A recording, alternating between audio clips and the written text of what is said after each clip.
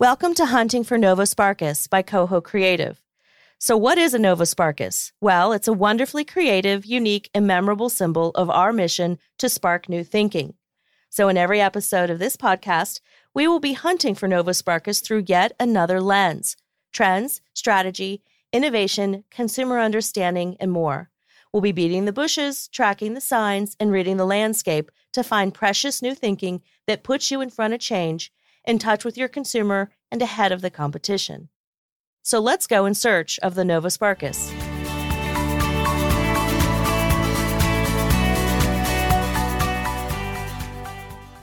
I'm Ellen Craven, Group Strategy and Innovation Director at Coho. I have with me today Lane Rumke, who is our trend expert, and she is going to ground us in the topics we're about to discuss. So to continue our conversation about alternative food methods in urban areas and how the food industry is going to learn and grow from what we're seeing in the future, I'm going to give a quick recap about some trends that we discovered and discussed in our first episode of this series. The first trend that we are seeing and are going to be talking about is this idea of big food and how big food is now getting compared to things like big pharma, and people in general are just feeling a lot of distrust and a lot of confusion about where their food's coming from, who's growing it, and even if they're trying to make improvements with themselves and their relationships with food and the earth, they're not really sure how to do this. Another trend that we're seeing is just the growing population and that relationship with our lack of resources and how our food system is going to have to adapt to deal with those changes, and specifically in urban areas where extra growth is happening, seeing how our food system is going to change because of that. So those are the overall trends that we talked about, and now we're going to get into our guest. So today we have with us two wonderful women from 80 Acres Farm, Julie Flickner, who is their grower, and Liz Warren Novick, who is their marketing and brand coordinator. So welcome, ladies. Thank you so much. Thanks for being here. So what we'd like to do today really, is to really understand 80 Acres and how both of you kind of came to be part of this organization. Yeah. Who wants to start? I can go ahead. We're staring passionately Liz into each other's eyes. So I actually am a graduate from Northern Kentucky University. And I always knew that when I graduated and went into the big, bad world that I wanted to do something that I was, proud of every day and finding a way to support our local community. So I actually, after I graduated, I worked at Whole Foods Market. And then at the same time, I worked for Cincinnati Parks in Crone Conservatory, which was fantastic. And then I actually just one day got this opportunity to work for this starter-up farm called 80 Acres Farms, and the rest is history from there. Great. Well, how I got involved in this, I made a life change in my 50s, and I went back to school again at 53 to get my landscape design certification. And one thing led to another, actually realizing how much life is in one tablespoon of fertile soil reminded me of what I always wanted to be when I grew up. And what I wanted to do was wear real groovy clothes, bell bottoms and love beads. Nice. And I wanted to go around the world and pick up trash. And somehow I ended up getting my Hort degree and sustainable agriculture degree. And I've been with 80 Acres now for over 2 years. Hydroponic growing is the only piece I didn't have. I've worked in greenhouses, I've worked on soil farms, but I didn't have the hydroponic piece. Yeah. And I just kind of landed in it. So that's sort of how it happened. So tell us about 80 Acres Farms. We see your logo all over the place, especially in Cincinnati. Oh, good. Well, that makes me happy to hear. Yeah. So 80 Acres Farms is about 4 years old. I've actually been with the company for a little bit over a year now, and it's probably one of the best places I've ever worked. The weirdest people in the best way. But she looked at Julie when she said that. I did, yes. But what's really great about this company and this farm is, we're trying to find new ways to advance, in sustainability and just kind of finding ways to be, an open door policy with our community. So we actually use 97% less water than traditional farming. And how we do that is we actually have these supply tanks of water.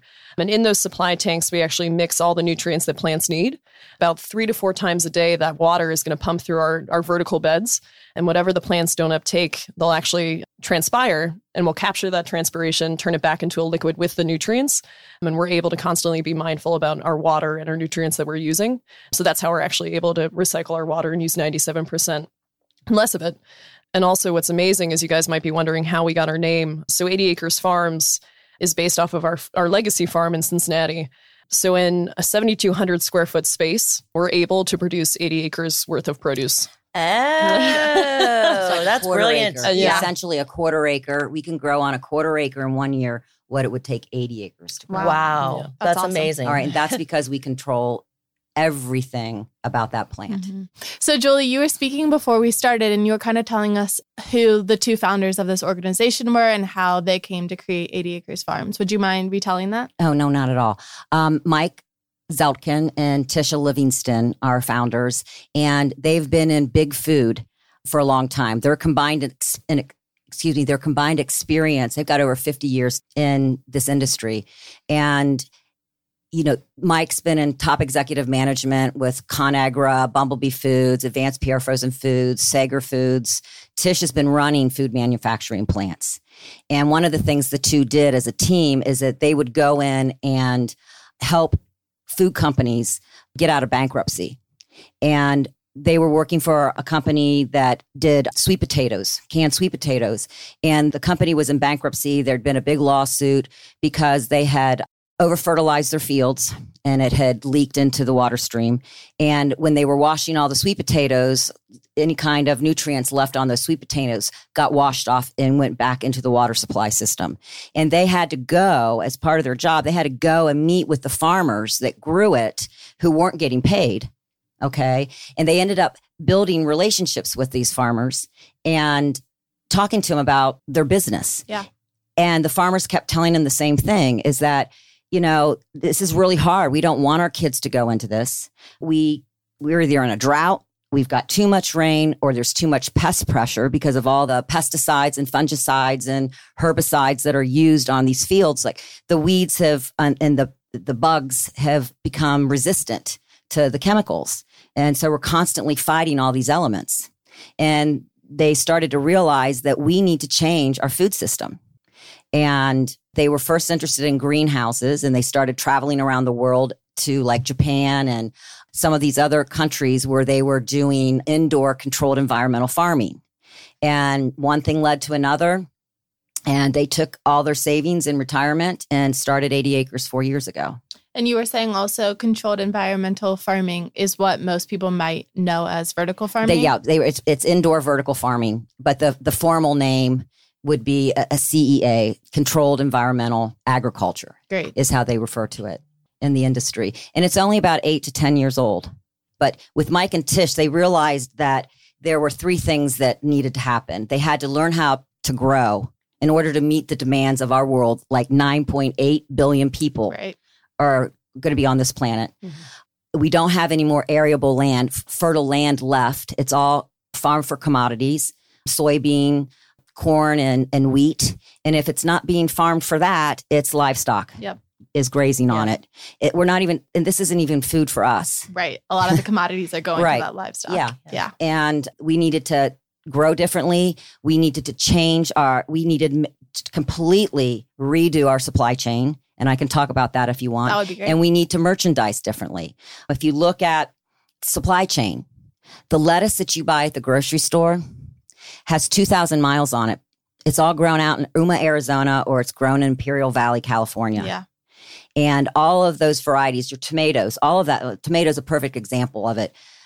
The varieties of crops that you eat, those seeds, what we get, they are chosen and grown because with a tomato, because the tomatoes that you get have thicker skins. So they can handle the travel and the bumping around and all the different middlemen people, middle people that it goes through. Mm-hmm. And they also are varieties that can be picked green. and then sprayed in transit with a synthetic ethylene. And ethylene is the ripening hormone that plants put out in order to ripen it. And whenever you pick and choose qualities like that, hybridizing, people do it in the floral industry all the time, you're always going to sacrifice something. So to have tomatoes that you can eat in the wintertime and that can travel, you're going to give up something. You give up flavor. Yeah. You give up flavor. You also give up nutrition. So we're the only ones right now. We grow tomatoes inside in our single layer. We grow them up a piece of string 15 feet up into the ceiling. And we harvest off of them for over 8 months at a time. And we wait and we stress our vines right before when they go from vegetative into the flowering fruiting stage. Mm-hmm. We stress our vines with what we do with the nutrients in them, with water. And this happens in nature all the time. Oak trees will overproduce acorns, when there's been a drought. Because in a plant's mind, in every human, it's to pass on your DNA, right? Yeah. That's all we think, pass on your DNA. Well, tomatoes are like that too. And so when you stress them, they go into survival mode. Oh, that makes and so sense. they overproduce the flower, which turns into the fruit. Okay. And it's at that point is when all of the secondary metabolites kick in. And that's when you get all the antioxidants and all of the really health beneficial elements, in your food. And the thing is, when tomatoes go into that survival mode, so they're overproducing flowers. They want to be redder, sweeter. They want to be so appealing. So an animal comes and gets it and eats it, spreads it, and then spreads it, the seeds elsewhere. And so we know that's how it works. And we play with that. We take advantage of that. And so you started to talk about supply chain. What does your guys' distribution look like within the city or beyond? So we only travel about 50 to 100 miles out. And every crop that we harvest, we deliver within a day of harvest.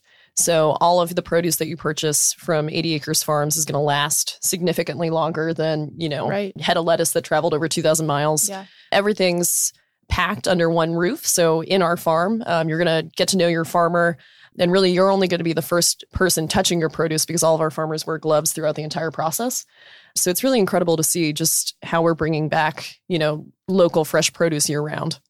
So the idea is like our supply chain, you have the grower, the farm, and then it goes straight to the restaurant. It goes straight to the grocery store. Mm-hmm. And there isn't anyone in between there. And so the vision is to be able to do these farms all over the world, not ship. So we buy old shipping containers. They're 80 feet long, 40 feet long, 8 feet wide. When we refurbish them, we repurpose these things and turn them into grow zones. So we build the container around the seed, the crop that you want to grow, because not all plants want the same pH. They don't. Right. They need all the same 19 essential nutrients, but they need it in different amounts. Okay. They need certain temperature, all of that kind of stuff. And we design the containers and the computer system that runs it based on that particular crop. So we're focused on, grocery retailers, the restaurants, governments contacting us because they want to make investments into this for food security reasons. And we have the ability to take one of these shipping containers and drop it in Nigeria and plug it in, and they can grow. Wow. We can go into Nigeria, and I say Nigeria, they've got plenty of farmland around, but the city has millions of people in it. They don't have the infrastructure to get the food to the people. Yeah. Right. That's the issue. Yeah. But we can grow right there. And there's a lot of grocery people that want to be able to put a container right at their store so they can grow fresh greens. So are you already doing this? Yes. Where you're okay. So I think I mentioned this to you a little bit earlier. So they've started with 80 Acres Farms, and we have partnered with two other companies.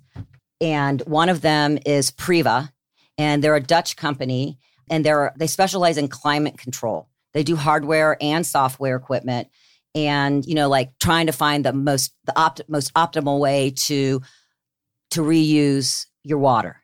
So okay, or the airflow systems. Right. The other partner with this other company, and it's called Infinite Acres. I don't know if I said that. It's Infinite Acres, is a company called Ocado. They're based in the UK, and they specialize in predictive analytics and robots. Wow. There's no grocery store. There's no like retail store. Mm-hmm. And it's kind of like, it sort of reminds me of like Amazon Prime, or any of those types of Delivery services. Yes. Yeah. They know what you want before you want it because they've been collecting all this data on you. Right. Yep. They can deliver within an hour in London Wow. at rush hour. And one of the things that makes them so good at this is it's robots that are, picking and packing. And that's the part that slows down in other types of environments like that. Right. So you're saying these robots would be essentially picking and packing from the shipping container that you guys would From a supply. shipping container. The robots pick and pack. They're not from the shipping container. Right. They pick and pack from the agriculture and the food. from the huge grown. grocery Okay. store. It's like a new age short circuit. Yeah. That's what So, okay, Kroger Yeah. and Ocado are now partners. Kroger's the largest grocery retailer in the country. They're opening up a place up in Middletown, and Ocado is building this huge warehouse for all the groceries, and Kroger's with them on this, and they will be the ones doing distribution. So what is your part in Our that? part is the technology of the shipping containers and what we do. So Priva has all of this knowledge. The Dutch are the growers of the world. They have all of this knowledge on climate control systems. We've figured out how to do it. Right. And we want to sell that technology. We sell to other farmers around the world, to governments around the world that are looking to this type of controlled environmental agriculture as a way to create more food security as our climate changes, as our population explodes, as we have a very limited amount of phosphorus. Mm-hmm. What is the amount? Do you know? I think less than 80 years we might be We completely run out of depleted. phosphorus. That's an issue. Right. Plants that's NPK. That's one of the main things that a plant has to have in order to survive, in order to grow. So to have more control over all of this kind of stuff. You can grow just about anything hydroponically, but it has to be able to, you have to be able to make a profit on it. You can grow root vegetables hydroponically, but they come out looking strange. You could grow trees hydroponically, but it takes too much energy to do it in a controlled environment underneath those lights. Yeah. So it's balance. Do you think more people are becoming or accepting of, I call them ugly produce, but that the fruit or vegetable doesn't have to be beautiful to still taste good and have nutrients? I would hope so. I think Could you still make until a profit people on it? Yeah. until people can't. You learn how to eat ugly food when you don't have enough food to Right. eat. Yes, exactly. And you talk to people that have gone through, like in Europe during World War II, you didn't throw green beans out right. because they had brown spots on them. You chop them up and put them in your stew. Yep. You just don't waste food like that. We waste something like 40% of all the food we buy gets thrown away. Yeah. 50% of the food that's grown in a farm field gets left in the farm field. It doesn't make Wow. it because it's had some kind of pest damage on it. You can eat greens that have little holes. It looks like buckshot, from flea beetles. There's no bug on there anymore, but I think people still get kind of strange about that. I worked for a community supported agriculture group, did harvest boxes. And I did a spreadsheet of everything that they grew that season. And they were trying to decide what crops they were going to keep for this, harvest box. And one of the things people were upset about is that they didn't want us to grow corn because a corn had worms on it. There'd be a worm on this corn. And I'm like, well, this is an organic farm. Of course, you're going to find a worm on your corn. Yeah. Because they don't use pesticides on that. It's extra protein. People can, so Get do I rid of think it. that they're ready for that? No. And these are people that are supporting this type of Yes. locally grown, food, but they still want pretty food. How much of that is perception versus education? That's a good question. I I think need it it's to both. be pretty because I feel better versus I really don't understand that Like if they were It's sitting both. here and you explained what you just explained to us, what do you Well, think? I know it. Excuse me. I know it, but I still like nice food. Now, will I eat old green beans in my refrigerator? Yeah, I'll throw it in a stew. I mean, a lot of it would be education, but I don't think that people will change unless there's a reason to change. There's Right. necessity Right. to do it. Do But that's you- just my opinion. I haven't done a study. That's why you're Yeah. here. It's Yeah. your opinion. Besides Kroger, are there other larger companies that you're seeing starting to support your efforts, or even just local food efforts that you think are actually starting to make an impact? I would say so. So a lot of local restaurants, in particular, that love to shop local. We've had a huge support from them.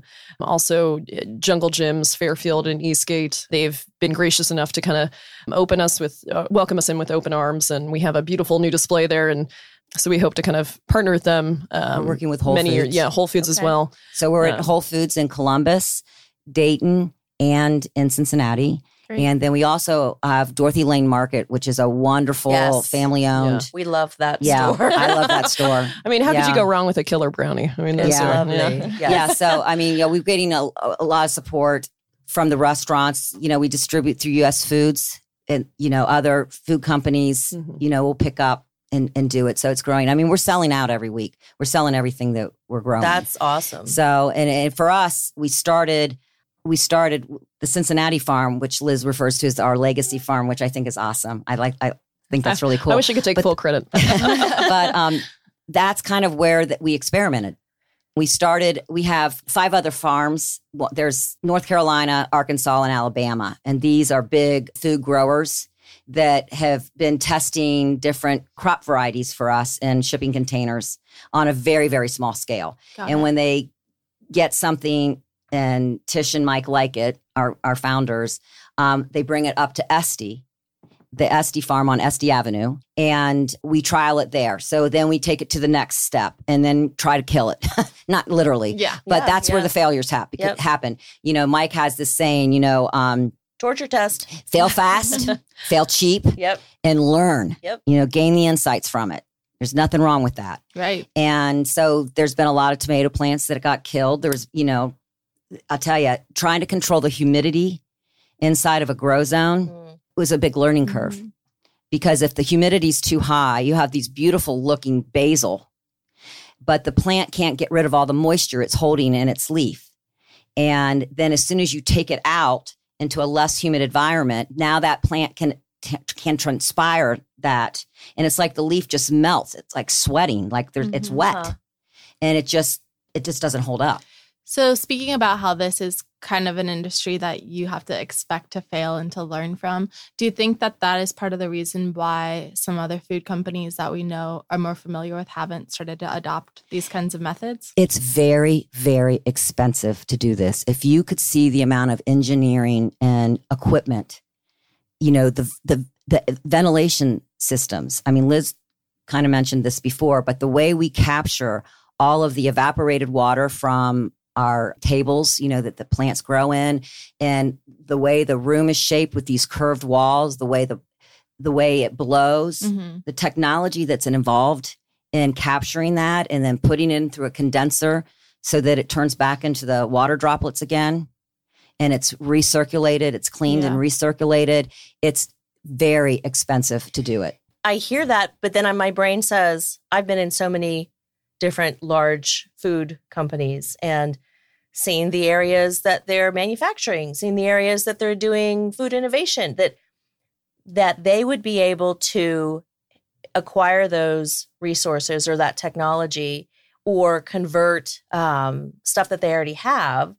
And I don't want to say easily because it's not easy, but they Mhm. would already have an infrastructure that they could alter without having to start from ground zero. Is that do you think that over time these larger food companies will adopt these practices? Do you think they're like watching from a standpoint of how are you guys doing and is it working? Is it not working? I mean, what we're doing is really hot, Yeah. and we get paid. We get a lot of attention, and I think that they're waiting to see what happens before they start to put money into it. And the thing is that we're figuring it out. They don't need to reinvent the wheel. Yes. They can, they can come to us through Infinite Acres and buy that technology. Okay. Okay. Yeah. And we can go in and we can run that farm, those containers, we can train them and we can walk away from it. That's awesome. And Okay. I also think for big food companies, I think a lot of them are experiencing a push in the right direction. More people are becoming hyper aware of who's handling their food, where it comes from, what are the ingredients, what is the vision of the business, and am I using my hard-earned dollars in the right way? I think I've seen changes within packaging, labels, ingredients, and efforts in these big food businesses. And I think that these companies became successful based on public demand and public needs. And if they continue to listen, I think they'll obtain good results. But my wish for big food companies would be for them to use their personal ethics within their everyday work, to be as transparent with the public as possible, and to continue to listen to each consumer and take risks. Yeah, I think that's been one of the issues. I mean, particularly with millennials, people younger than myself, they really care about the ethics behind it. And there's this perception that big food isn't honest. Mm-hmm. Example, Stonyfield Yogurt, was this nice little yogurt company up in New England, Yeah. And I used to buy, all the probiotics and all this wonderful stuff about it. And I don't even know who owns them anymore, but some big food person purchased them. Yep. And it's like all of a sudden now it's dirty. Mm-hmm. Okay. There's no transparency. You don't really know if it's the same product anymore. And for us, we're creating a whole new division. You have organic, but it's not sustainable to buy strawberries from Chile. Mm-hmm. Yeah. Yeah. And then on top of that, that's all monocropping. It's one crop in the soil, and it's got plastic all over everything. That's the only way they can manage the pests and the weeds. Yeah. All right. You can't keep planting the same thing over and over and over and over again. Yeah. And you don't really know. You don't know what kind of soil it's coming out of. It can be managed sustainably, organically, but it's not organic. I mean, it's not sustainable. It doesn't make sense to then fly it all the way up here. Right. Mm-hmm. We're testing strawberries now, but strawberries that have flavor. Yes. Right. Strawberries that it's not about the thick skin, or you can spray them with ethylene and all of a sudden you get the taste, you get the texture of a strawberry, but the flavor's not necessarily there. Yeah. Doesn't necessarily cook the same way.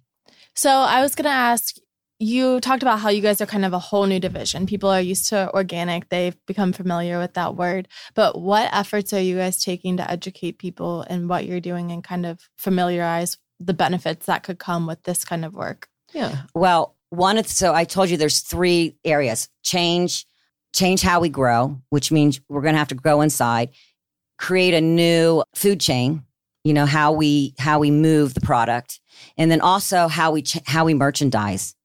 And that's where the big education piece comes in. And that's where Liz comes in. We do a lot of in-store. Yeah, but all of our brand ambassadors, all these stores that we just named in the area that we work at, that we sell in, we have people in there on the weekends and at nighttime, getting people to eat our basil and our tomatoes.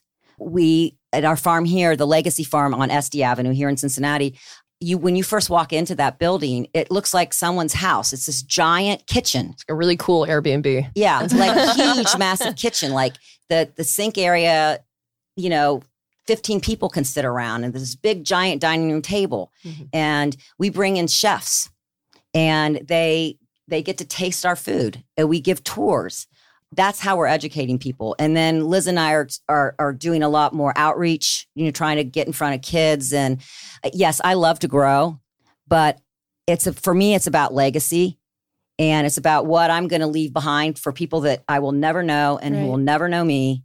And so I'm really starting to move into more of the public speaking and just getting out, and because I'm super excited about it. Yeah. And We are too. I also think, so what Julie just said is absolutely right. And I think we just want to, continue that conversation about sustainability and healthy eating.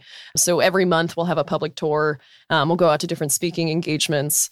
And with going to retail stores and doing demos, it's really kind of a great way to meet face-to-face with the community and meet people that may have never, tried this microgreen or a tomato. And sometimes I get a little bit of pushback with humor, but I think it's amazing when I see their reaction when they taste this tomato. I was going to say, when they taste it. I know. Completely different. And a lot of people like, oh, not today. And when they walk away, I'm like, you don't know what you're missing. Exactly. But it's fantastic. And it's great to kind of form those quick pass by friendships. But I think it really does resonate with a lot of the consumers when they actually get to taste it and kind of learn about us and see what we're doing. And we're not there to, make a quick buck. We're there to, become a household name and, gain friendships and, a face with the community.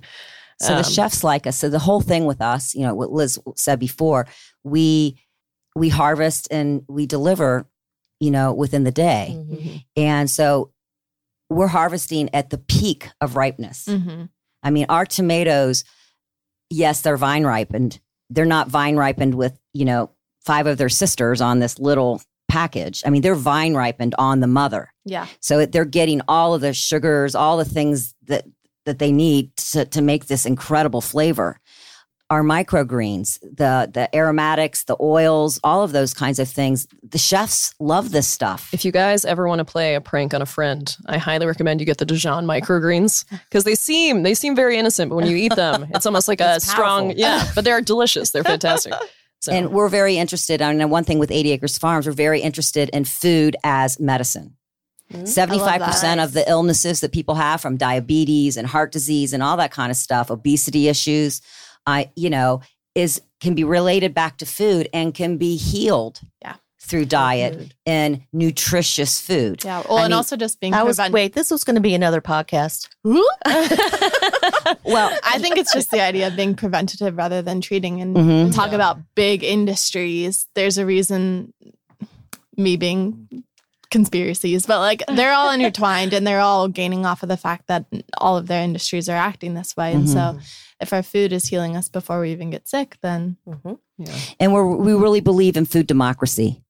So I said the technology is very expensive to do this. There's a lot of hobby people that can do it on a small level to restaurants and things in their community and stuff. But to be able to scale it nationally, to be able to scale it globally, I mean, that's what our vision is. That's impressive. That's impressive. Okay. And so with our technology, so we can go into Nigeria and, plug in a container.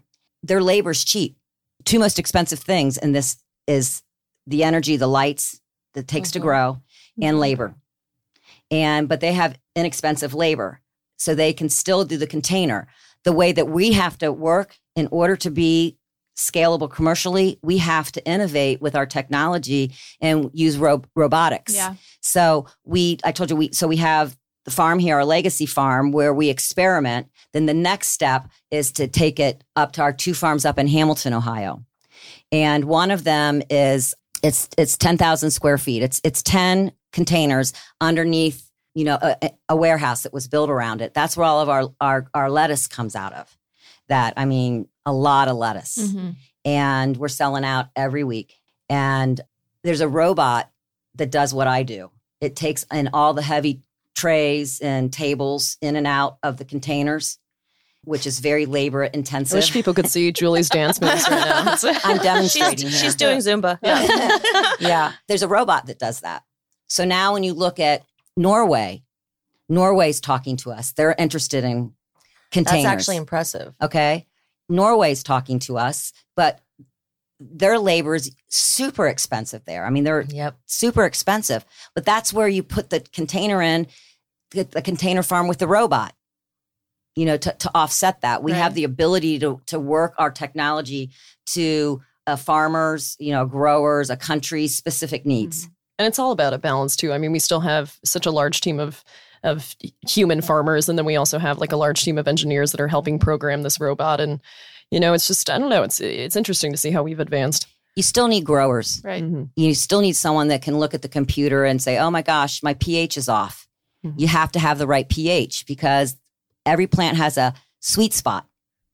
Our water here in Cincinnati is 8.8 pH. Most of our plants grow at 5.8 or lower. You've got to drop that. And otherwise they can't take the nutrients are available, but they can't get it. They're why locked my tomatoes won't grow. I thought it was sun. Yeah. Lack of sun. So you do a soil test to see what your soil is. Yep. And usually you're going to have to make some adjustments on your water. I mean, tomatoes, it could be something like that. It's me. But most people, when they see plants struggling, they just dump more fertilizer Right, on it. yeah. And the problem isn't that the nutrients aren't there. It's that they can't absorb it. Mm. And then you'll see deficiencies. Well, you're not alone. I ironically have a light green thumb, so it's gonna. I used to have a green thumb. It's my house. Oh. I get very little sun. Oh well. Yeah, tomatoes are sun like hungry. sun. Yeah. Yeah, so we grow most of our stuff at night. Our lights are on at night when there's less pressure on the electrical grid. Oh, Interesting. And our lights, they're LEDs. You can't buy them on the market. They were designed specifically for us through Philips Lights, which is Great. another That Dutch makes- company. And all of our electric, we're buying through renewable sources, And then in our Hamilton, 2 farms in Hamilton, or there's almost 3, because we're doing a 70,000 acre farm up there. Wow. And that's in the process. And the technology continues to advance. All right. You learn from Yep, each that's new gonna farm, keep- yeah, right? That's not going to stop. I'm blanking on what I was going to say. Well, I just to hop in there too. So we're 2 of our farms currently, or soon to be 3, is up in the city of Hamilton, and I'm just in awe to see how these communities have just kind of welcomed us in. So the city of Hamilton, city of Cincinnati, and Spring Grove Village, where our legacy Right. farm is located. It's just amazing. I know what I was going to say. Their electrical grid is hydropowered from the Great Miami River. Oh. Nice. All right. So those are the kinds of things that we're Yep, that we're what trying to you're do. looking for. Yep. And trying to think in terms of food democracy so that it's not just people that can spend a lot of money. We, as the technology as we advance, we can lower the price. Mm-hmm. That's So, great. Yeah. And people are demanding, they want fresh leafy greens all year round. Well, Yes. sure. Yeah. And the stuff coming from California has lost 45% of its nutritional value before it even gets here, before it even hits the grocery store. And then when you buy it and take it home, how long does it last in your refrigerator? Not long. Not long at Couple all. days, and then it never tastes good. Right. Well, that- we want our customers to be able to enjoy the whole thing of lettuce that they buy. Yeah. Yeah. We want them to know that every time they get our stuff, it's a repeat experience, that it's that consistent, that good. And I've had our lettuce surpass yeah. me over a month. It's Right. insane. Nice. But, yeah. So we don't sell seconds.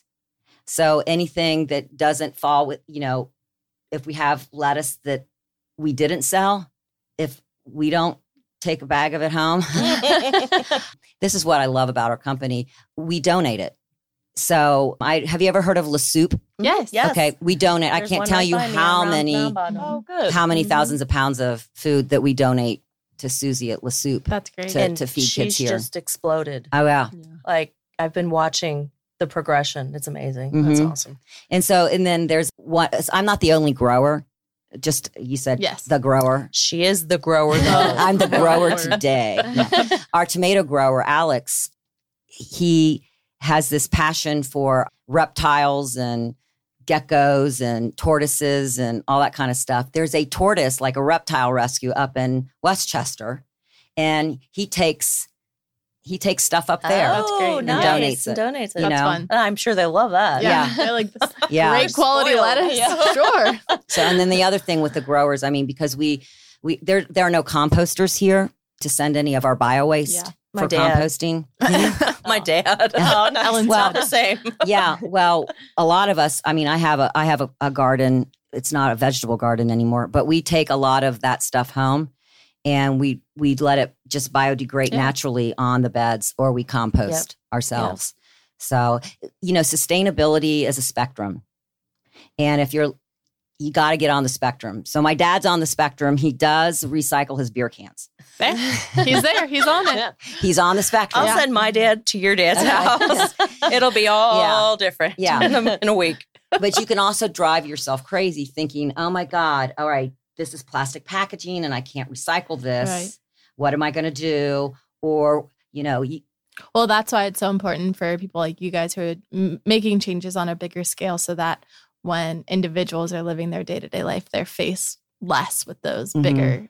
bigger questions and choices that don't have right answers. Mhm. No, thank you. Well, it's a process, when we can do it, when the product's there, we're going to switch. Right. Right now, It's not there. Yeah. It's just not happening. And as soon as something comes along, I'm telling you, I mean, I'm working with, 30 and under down there. And these young adults, they care about the environment. They care about working for companies that are ethical, and they want to work and have a purpose. They want to do something bigger. So Alex, the tomato grower, has a biology and communication degree. One of our basil growers has a degree in zoology. I have my first degree is in communication. Can you tell?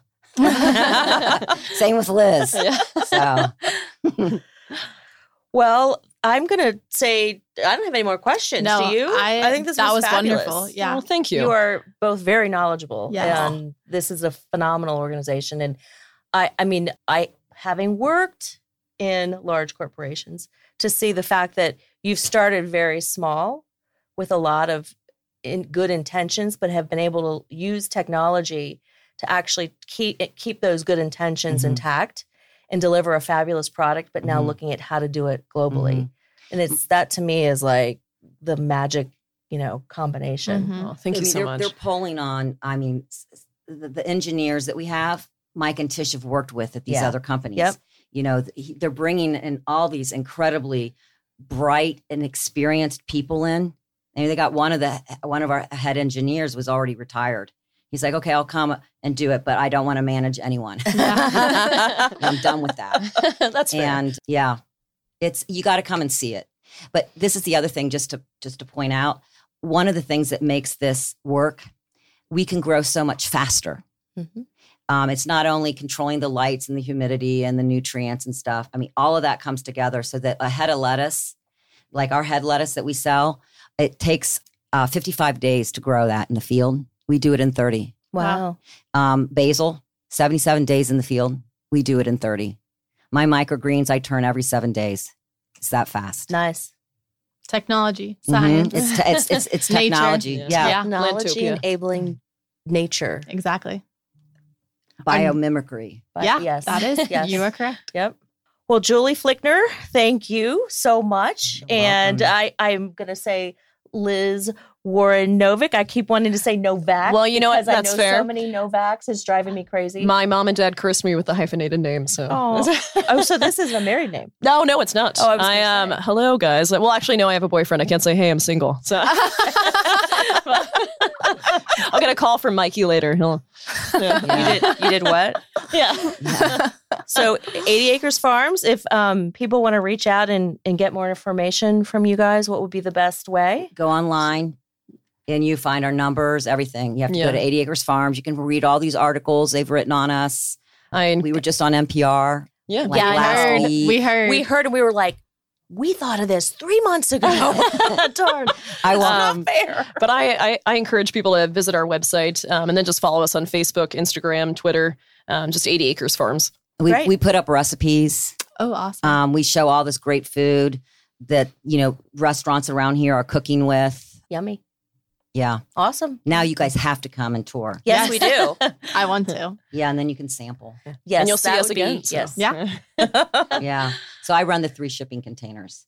There's Okay. two big grow zones inside. One's a multi-layer, which is what you would envision as vertical farming. Yep. Okay. And that's where all the basil and some of our herbs come out of that. Okay. And then we have a single layer, which is the tomatoes. And then we have the 3 shipping containers. So one I grow parsley and dill in one.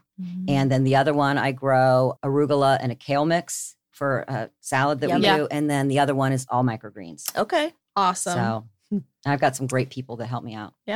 Well, thank you guys so much. This has been a blast. Thank you. Good. Thanks for coming Yeah. in.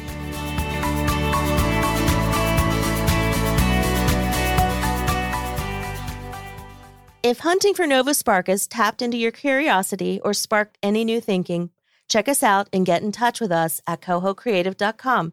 We would love to hear from you. You can also follow us on Instagram, Facebook, and LinkedIn at Coho Creative.